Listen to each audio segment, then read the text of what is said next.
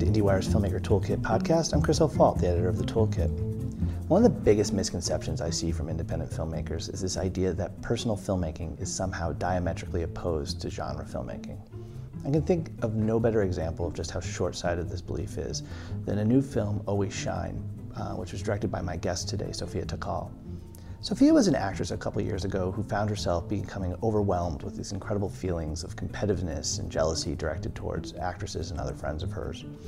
And she took these emotions and decided to process them in the making of Always Shine, which is a story of two actresses played by Mackenzie Davis and Caitlin Fitzgerald who go on a weekend trip to Big Sur to attempt to patch up a troubled friendship.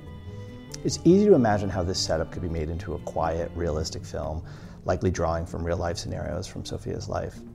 But instead what she did was she takes these very real emotions and by adding a layer of horror, and she creates a cinematic experience where we can feel just how dangerous and consuming these emotions can be, while at the same time she's playing with form and subjectivity to tackle larger ideas of the roles women play on and off screen.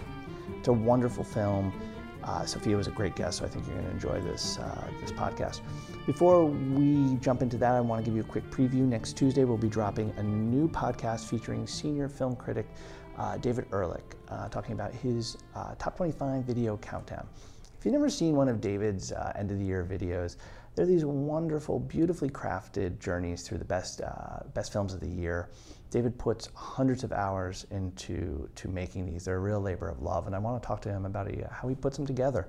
On that same podcast, a film and a filmmaker I'm sure that will be featured in David's countdown, Things to Come director, Mia Hansen-Løve. She's just a great French filmmaker. She brought us Eden a couple years ago. Her new film starring Isabelle Huppert, which comes out today, Friday, is great. Got to talk to her when she was in town for the New York Film Festival a couple months ago. And now, here's my conversation with Sophia Takal. General sense that I had when I was watching your movies is a reminder of how hard it is to be an actress psychologically. Yeah. Like the damage and the all you go through is I mean, I know you were an actress. Is that kind of the stemming point for this? Yeah, definitely. I mean, I think that the life of an actress is one of the hardest and most traumatic things you could do. You're just constantly putting yourself out there to be judged by how you look, how sexy you can be, how attractive you can be. So few parts for women are interesting or complex, and you're expected to wear makeup and look a certain way, and there's anxiety about getting old, and there's all of that stuff. But also a big thing for me was that making this movie about actresses was more about the way actresses are emblematic of how women perform in their day-to-day life. And I think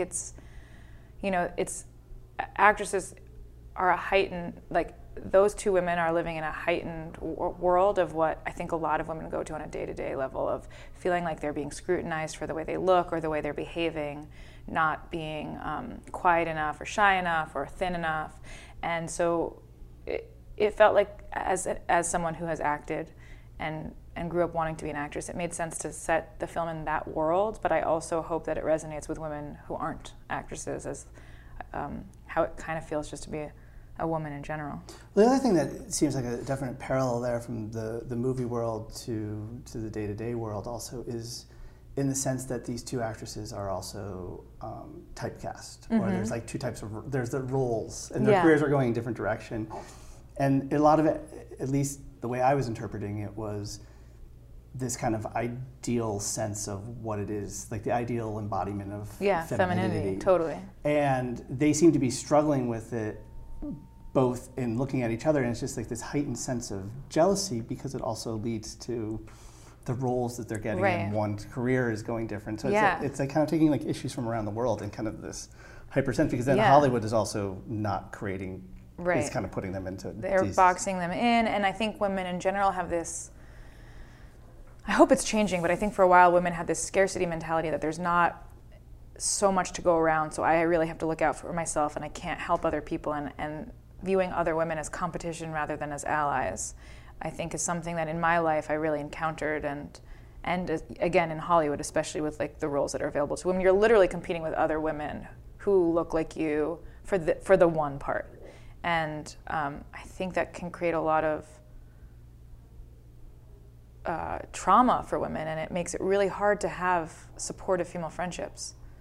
And that's changing for me a lot lately, and I don't know if it's because like that's maybe something that happens when you're younger and you work it out. And, but I do, or maybe it's because more women are being vocal and talking about feminism. That's become part of the public conversation. But yeah, for a really long time in my life, I had a really hard time maintaining relationships with other women because they seemed like such a threat to my ability to do what I wanted, in a way. Is the starting point from this really like these really negative, horrible feelings of jealousy and competitiveness and not being able to just make a movie a little bit like processing? Totally. I would say that around 2011, which is when Lawrence and I started talking about making this a movie, I was going through that experience of just feeling really alienated from a lot of my female friends, and I was kind of acting out. But it's something that my whole life is something that I struggled with, which is just constantly,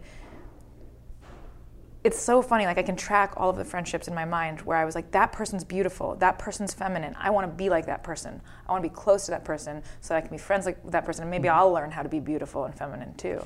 And then the process of getting to know them just leads to all of these resentments and all of this competition, and then I would destroy the friendship just because I was so insanely jealous of how successful they were. Like, in high school, the perfect, popular, beautiful girls who were able to just like fold themselves up into this tiny little box and move their bodies in a specific way in order to seduce men and not be super aggressive, all the way up to, fairly recently when I would be friends with actresses and just be like, why are they getting the part? It's because they're shy, and it's because they're not like, challenging these men, and men can't handle being challenged. But the whole time what was really going on was that I hated myself. And I was trying to be someone that I'm not, and I was mad at myself for not fitting into that idea of things.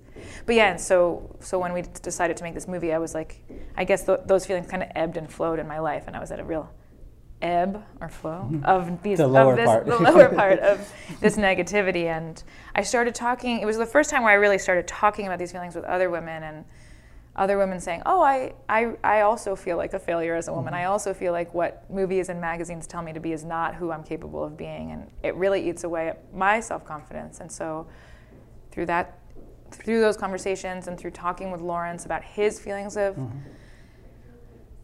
not fitting into the masculine ideal of being super successful or rich, or he cries a lot, feeling like he's not supposed to cry. Lawrence is your husband and frequent collaborator. And brilliant writer who wrote the script to Always Shine. And he was like, it was in 2011, like Green came out, my first feature, and I was getting like a really small amount of attention, but like for us it was a lot of attention, and people were really it was a very collaborative movie where Kate Sheila and Lawrence and I all like improvised, and it was very collaborative, but I was getting a lot of the credit for the movie, and I think that was really challenging to him because he was used to, he's a man, so like maybe it's a little unmooring to have a woman getting more attention as a director opposed to as an, I don't know, there was like all these complex feelings that Lawrence was also feeling at the time that he related to and thought, and that's why he wanted to help work on the script and write the script, because he really related to what I was going through from a masculine point of view.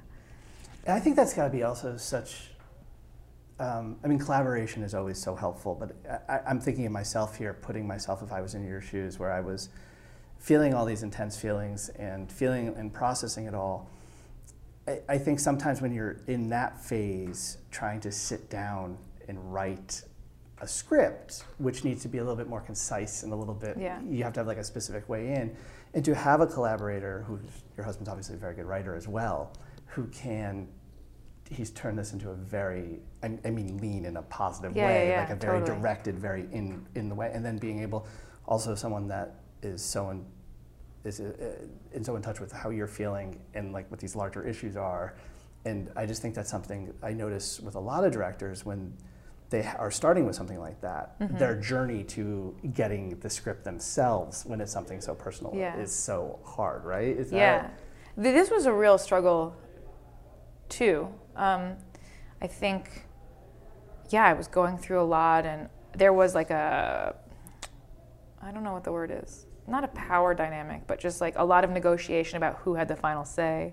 There was a period of time where I thought I wanted to act in the movie and he was going to direct it, and then I changed my mind. So like I think he felt a little frustrated by that, and certainly uncovering these feelings and being really honest was ultimately really cathartic and helpful, but it was definitely hard while we were writing. I have to imagine it's also a really, my wife works in film industry, cool. and the idea that we would ever collaborate on a project is like zero. That's just kind of our dynamic. But one thing, in moving away from the fact that you're husband and wife, the other thing that's really interesting is that there are a lot of collaborators who share a lot of, obviously, ideas and approaches and like a movie, but normally that kind of goes in like a co-world, like right. a code. And what's fascinating is I've seen Wild Canaries. It's a great movie. And Green, nice. and it's like your projects are separate. Like this yeah. is Sophia's movie and that's this. Yeah. And so there's got to be this. And normally for that type of collaboration, it's not different types of projects. It's working on the same right. project. So that's got to be an interesting. Yeah, I think that I think that we could never co because we both are very strong-minded, and the only thing that like keeps us from arguing for 2 or 3 weeks at a time is that the person whose original idea it was and who is going to be the director gets the final say. So there were a lot of arguments where Larry was like, "No, I really want this," and I would just eventually be like, "No, I have the final say. We can't keep arguing about it." So my understanding is you script's kind of in some form of shape, like kind of ready-ish, like 2012-ish. This is a few years ago. Yeah, 2012. Okay. And Green, which was your first film, has a little bit of an improv feel. A little sense I got was it went from idea to shooting really quickly. Pretty quickly. Yeah. And so I have a sense that with this film, on a lot of different fronts, there was a need for something a little bit more, like a sense of like you. Yeah.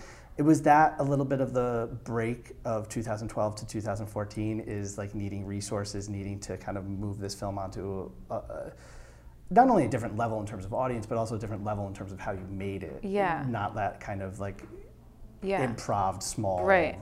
Yeah, I really wanted to. There were a lot of things that I wanted to do differently. One was to work with a proper script and not do it improvised, to have that, like you said, like a lean, focused story, and to work with actors who I didn't know so that I could really challenge myself as a director to be a better communicator, and to work with a cinematographer that I hadn't worked with before, although Mark Schwartzbart had shot Wild Canaries, which we shot in 2013, but I had never worked with him as a director, and just to have to articulate my visual style and to work with an editor who instead of editing it myself, and all of these things just to like really push myself forward as a director, and that was part of why it took so long. I mean, part of why it took so long also was just like actors kept agreeing to do it and then dropping out, and then the money would come in and out, and it was really challenging. I was supposed to originally shoot it in the fall of 2013, and then like 2 weeks before we were supposed to start shooting it, an actress dropped out, and then the money fell through, and then the buddies casting it contingent. It was like supposedly not, but it really was. They were like, "No, yeah, you can get someone else," and then like 2 weeks later, they're like, "Oh, you couldn't get anyone else? Never mind." Yeah. So that was hard for me because one of the things that felt kind of cool that I didn't realize was going to feel so cool was the strange validation that you get from having like a famous person say they want to do your movie. Like all of a sudden people wanted to give me money, and all of a sudden other actors wanted to read the script, and that was really exciting to me. It felt like I was moving forward, but then when all of that kind of temporarily fell apart, because I ended up getting some really amazing actresses, I realized that I hadn't actually learned anything from the process of making the movie, and I was still like valuing celebrity and still valuing external approval so much. And it almost feels like part of the catharsis and part of my own self exploration was to go through that process so that I wouldn't hold on to that need for validation anymore. And so that was a really interesting thing to go through, because I was like a mess while that was going on too.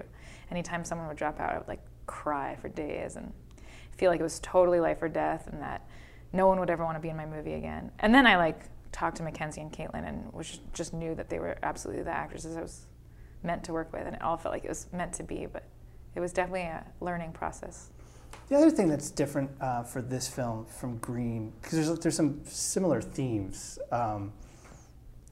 is adding the genre element, which for this film I love, just because you take all these kind of, I think, emotions that people can very much familiarize themselves with on a day-to-day basis, but then to be able to dial them up so that they feel dangerous and and you're also able to do these performances where everything kind of feels like on the edge of a knife here in terms of like how far they're able to go with that. Was that a conscious effort, or was this something where you always just saw it? Yeah. Or is it something that you wanted to step in the direction of? It's definitely something that from the very beginning, I knew it. Like Green has some scary music, but nothing scary actually happens. And we kind of like discovered that tone halfway through the shoot, and mainly in the edit. And that's one of those dangers of kind of making a film like that, is you make discoveries as you go, which sometimes can be great, but then sometimes you it was like more add a genre element to it. And that was more of just like, how do we make this movie just like a little less boring and mumblecore? But one of my friends, this guy Simon Barrett, who's a horror writer, saw that movie and was like, that was really good, but someone should have died. And I remember just like just thinking about that so much, and just be like, okay, next time someone's gonna die. And another reason why, so we knew right away we wanted it to be a genre movie and really push it in that direction. And a lot of the movies that were inspirational or influential were movies from the 70s that had a psychological, thrillery feel. And then the other thing was just like, I was witnessing a lot of low-budget horror movies coming out that a lot of people were going to see that I thought were kind of misogynistic, and like I didn't like the way women were being portrayed as just like a pair of tits running around screaming, and I wanted to contribute something to that was different and hopefully would be entertaining enough that the same people who are watching those movies that exploited women might watch this movie and, reflect on their culpability and how women feel they're supposed to behave. In drawing from those 70s films, the film has a lot of long takes. It's got a lot of these slow zooms, and either they start in an intense close-up or they end up in this intense close-up. Is that something you were specifically drawing from for some of those films? Yeah, like Robert Altman movies, for sure. Like Three Women and Images were two movies that I watched with my DP over and over and over again. And I always knew, that was like the one thing I knew from the very beginning, was like I wanted a lot of slow zooms. That was something we talked about for a while. And I really love long takes in general. Green had a lot of long takes too, where I just love to watch actors perform and to not, I think there's some really cool editing in this movie, but it's usually during transitions rather than in the scenes. And I just like, when I'm watching actors act, I just want to watch them. And especially a movie where so much is subtextual, like just watching their reactions to each other and what's going on underneath the surface. And Mackenzie and Caitlin are such amazing actors to watch and had so much going on. It made it really easy to shoot it the way I had imagined. What about you kind of announced this pretty early on, but there's a lot of times it's not just a close-up. We're getting really, and they're very intense. Yeah. Often, especially with the music, and you're kind of often, I feel like, I've only seen it once, but it feels to me like the kind of horror score is kind of like really kind of kicking in there in the zoom. What about, it was very effective, but I wasn't able to really, what was the idea behind this like kind of intensity of the close-up, often tied to performance, maybe in real life or in the thing, or is it just kind of how you saw it? It's just how I saw it. I don't know if I have like an intellectual reason for that.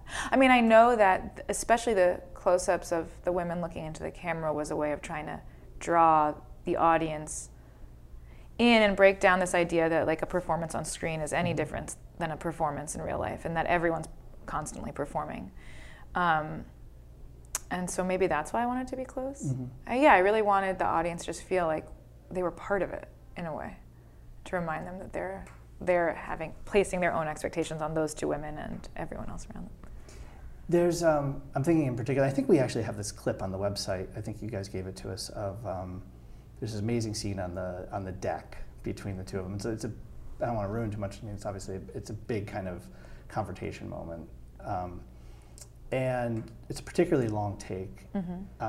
I'm just wondering there's a couple kind of two questions. Using that, we could be talking about the whole movie, but specifically, I think that might be the easiest one to talk about. The performance and finding between the two of them, it's like things become so heightened. there's almost like a hyper emotionalism in the performance, which is really tied to with the camera getting closer and the music is kicking in. I'm wondering, in terms of finding that balance of what that was like, something that feels very realistic and tied to the characters, but also something that's kind of amped up a little bit. Is that, especially for a long take, is that something where working with Mackenzie and Caitlin beforehand, you are kind of like almost like a musician trying to find the right tone and the beat ahead of time? The modulation? Yeah, totally. Yeah, I mean, again, Mackenzie and Caitlin they understood the material so well and really knew where their characters were at every moment in the script. And I feel like as a director, that's part of your job when you're shooting a film out of sequence, is to just sort of be like, okay, well, here's what happened the night before, and here's where you're going, so maybe this is where you want to. But they just Mackenzie just killed that scene. She just knew exactly how to do it. So they had a sense. They had a sense for sure. And is that also something where I asked because you got to see the rehearsal and you got to see them just kind of sitting there doing it, whereas we only get to see it in this awesome shot that's kind of moving in and they're moving in and the music's coming up. Is it something where, like, if I had just watched the two of them play that might have played a little bit more like a drama, like a straight-up drama? Like, you could have made that could have just been... I think even without the music, if you were just... Like, that day I remember so vividly because it was really fucking scary. Like, Mackenzie was really fucking scary that day. Right. So, yeah, it would have maybe played more as a drama, and music definitely makes it seem scarier, but she seemed really scary on that day, too. There's an intensity to it. Yeah, it's great. That was one thing I was just thinking about, because it was just you're finding this kind of balance between a drama film and adding these horror elements. And I just kept wondering how much of watching these two perform. Yeah, totally. And how much of that is amped up because of the filmmaking elements that you're adding onto it, and how much of it is kind of in there. Yeah, I think it's like kind of maybe hard to... A movie that, is the most amazing horror movie ever, I think, is The Shining. And I don't think, like, those performances are really scary.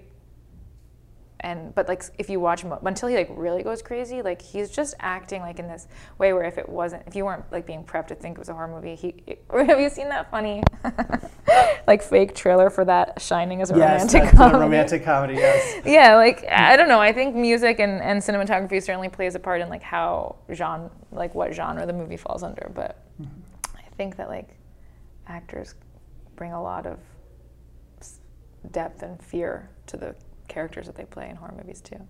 Narratively, the film is really interesting because it's not easy to make a film about two people. I mean, obviously there could be two leads, but there's usually like a third triangle or something here. And not that there aren't men that are coming in and out that are kind of playing roles for them to bounce off of, but to just have a film about two people's relationship like that isn't, from a narrative standpoint, always easy. But at the same time, you're also doing something where you're playing with the subjectivity where it seems like it switches halfway through. Is that a little bit, was that kind of like built into the design? Is that something that you knew you wanted to do going in? You mean like the character switch? Well, no. Oh. That was, Spoiler I meant. Spoiler alert. Yeah, spoiler alert, spoiler. No, I'm talking more of a sense of, in the beginning, the film feels like I'm grounded with subjectivity. Totally, that was from the I'm kind of seeing it through the Caitlin Fitzgerald character, and then there's a moment where, not that they're not both significant roles, more kind of a subjectivity in where I am as a viewer. That was definitely something I thought of. Like, I was like, a movie that like uses the psycho device, where you just like are with one character and then like it switches perspectives and you're aligned with a different character. Because, that was important to me.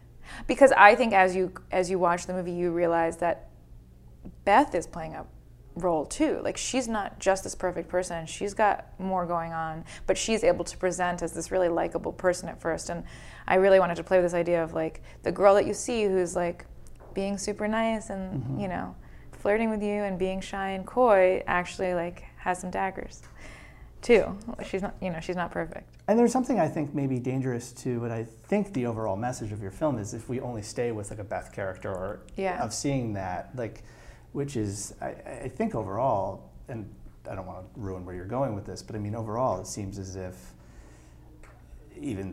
there's a danger in settling into one perception of femininity and what is the ideal. And I think Oh, sorry. No, it's just that I think there's also something that's just kind of playing with it with movies, which is like you're clearly playing upon the movie element, which is kind of breaking the way that women are up on screen, but that you're clearly also saying this kind of applies to all of our lives too, totally. right? I think so, yeah. For me, like, I think Anna's journey is going from someone who's trying so hard to be this idea of who she thinks she's supposed to be and can't find her own center, and she can't find her own value outside of how she's getting treated from other people, and then by the end of the movie has accepted kind of her aggression and her anger and literally wrestled with this idea of who she's supposed to be and confronted it in a really real way, and then in the end she's come out on the other side as someone who's more self-actualized and synthesized these two parts of herself. And for me, that was a big thing for me, was just accepting the darkness inside of me, not judging it, and just sort of like cultivating this objective observer of just, that's my jealousy, and it's okay that I'm feeling jealous, it doesn't make me bad. I don't know how guys feel, but I know that I think a lot of women feel that they have to be totally perfect, and part of that perfection is not having negative feelings towards other women. Like those are ugly feelings. I'm not supposed to have I'm not those. supposed to be jealous. I'm not supposed to be competitive. I'm supposed to be happy for my friends. And I think that just by pretending that those things don't exist, it makes them have a stronger hold on like your insides and can kind of cause you to go crazy. And especially in this culture that's like totally celebrity obsessed and everyone's always like looking for external validation and presenting an image of themselves on Instagram or wherever, and just like no one wants to acknowledge the messiness or the darkness. I'm not sure if this is true or not, but my sense is that you're moving away from acting and moving towards filmmaking in the process of making this film. I'm curious, and maybe this isn't a fair question, but is some of this competitiveness that you've kind of captured and this ugliness that kind of exists in the acting world, which I think is just kind of inherent of the competitiveness for a small amount of roles. I'm wondering, in this moment, in this time, if there is a sense of camaraderie, a sense of support from female filmmakers, now that, this is your second feature.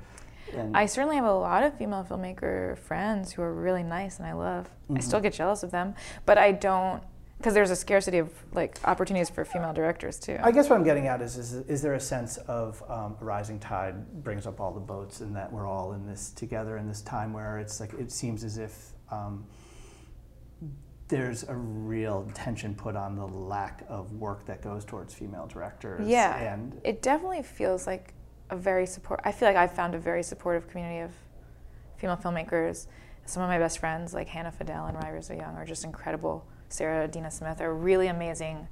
Amy Simons, really amazing filmmakers. And part of what I think maybe makes it easier for me to like not feel directly competitive with them is that part of what's so great and what I prefer about directing to acting is that I'm in control of the stories that I tell.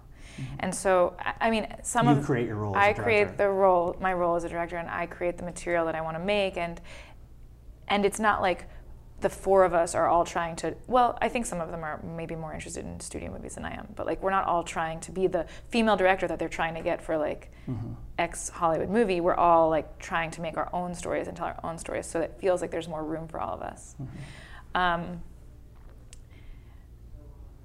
Maybe that, yeah. So it feels really good to have that community, and also like male filmmakers are also really supportive too. Do you have a sense of what that next project might be? I do. I'm hoping to shoot in the springtime, but I don't want to talk about urgency yet. But it has been really fun to like move away from acting. Oh, I want to say one more thing. Is that okay? Please. Well, because one thing I've been thinking about a lot lately that one of my actress friends actually said to me and really, really resonated with me is that I've always loved movies ever since I was a kid. But I think that because there were so few female filmmakers to look to as role models, perhaps part of the reason why I gravitated towards acting was because that's just like where it seemed like women were supposed to go. And like finding my voice and finding a community of female filmmakers has been really exciting for me, because I've started to realize that that's where someone like me, who's naturally assertive and opinionated, maybe thrives more. And I hope that because of all these female filmmakers, like the ones I just mentioned, there will be like a whole other generation of women who don't feel like that in order to be creative and involved in movies, that acting is the only way to go. Julie Dash was saying something the other day about, I think her daughter, I don't want to mess this up, but I think her daughter's a post-production supervisor. And she was just saying that, like, you know, she grew up while her and her friends were making movies. Yeah. So the idea of doing something, whereas when she was her daughter's age, the concept of being a post-production supervisor, it's like, what is, you know, like right, that. Totally. And I think that there's an element of that is that you just kind of, I mean, people shoot for their goals and their dreams, but at the same time, it's like, things seem more practical based on if there's models or if there's people that and that's know. why I think representation is so important behind the camera for like people of color and women, and as important as it is on screen too. So this is going to go up tomorrow. So tell me, I know you were the movie was in New York this weekend, right? So where? It's playing through Thursday at Village East in New York, and then it opens on December 2nd in Los Angeles and like 10 other cities. I don't know all of them. And on video on demand and iTunes and stuff. Oh, you're going? It's day and date or sort of day and date. We can, on Friday, people can pay for this? Yeah. Okay, on iTunes? Perfect. Or you should Amazon. go see it on the big screen, though. I think that's a better bet, but if you're not in one of those 10 cities. Yeah. The Oscilloscope website has all the cities. All right. Sophia, it was nice to meet you. Thank you for coming in. Hey, man, thanks a lot.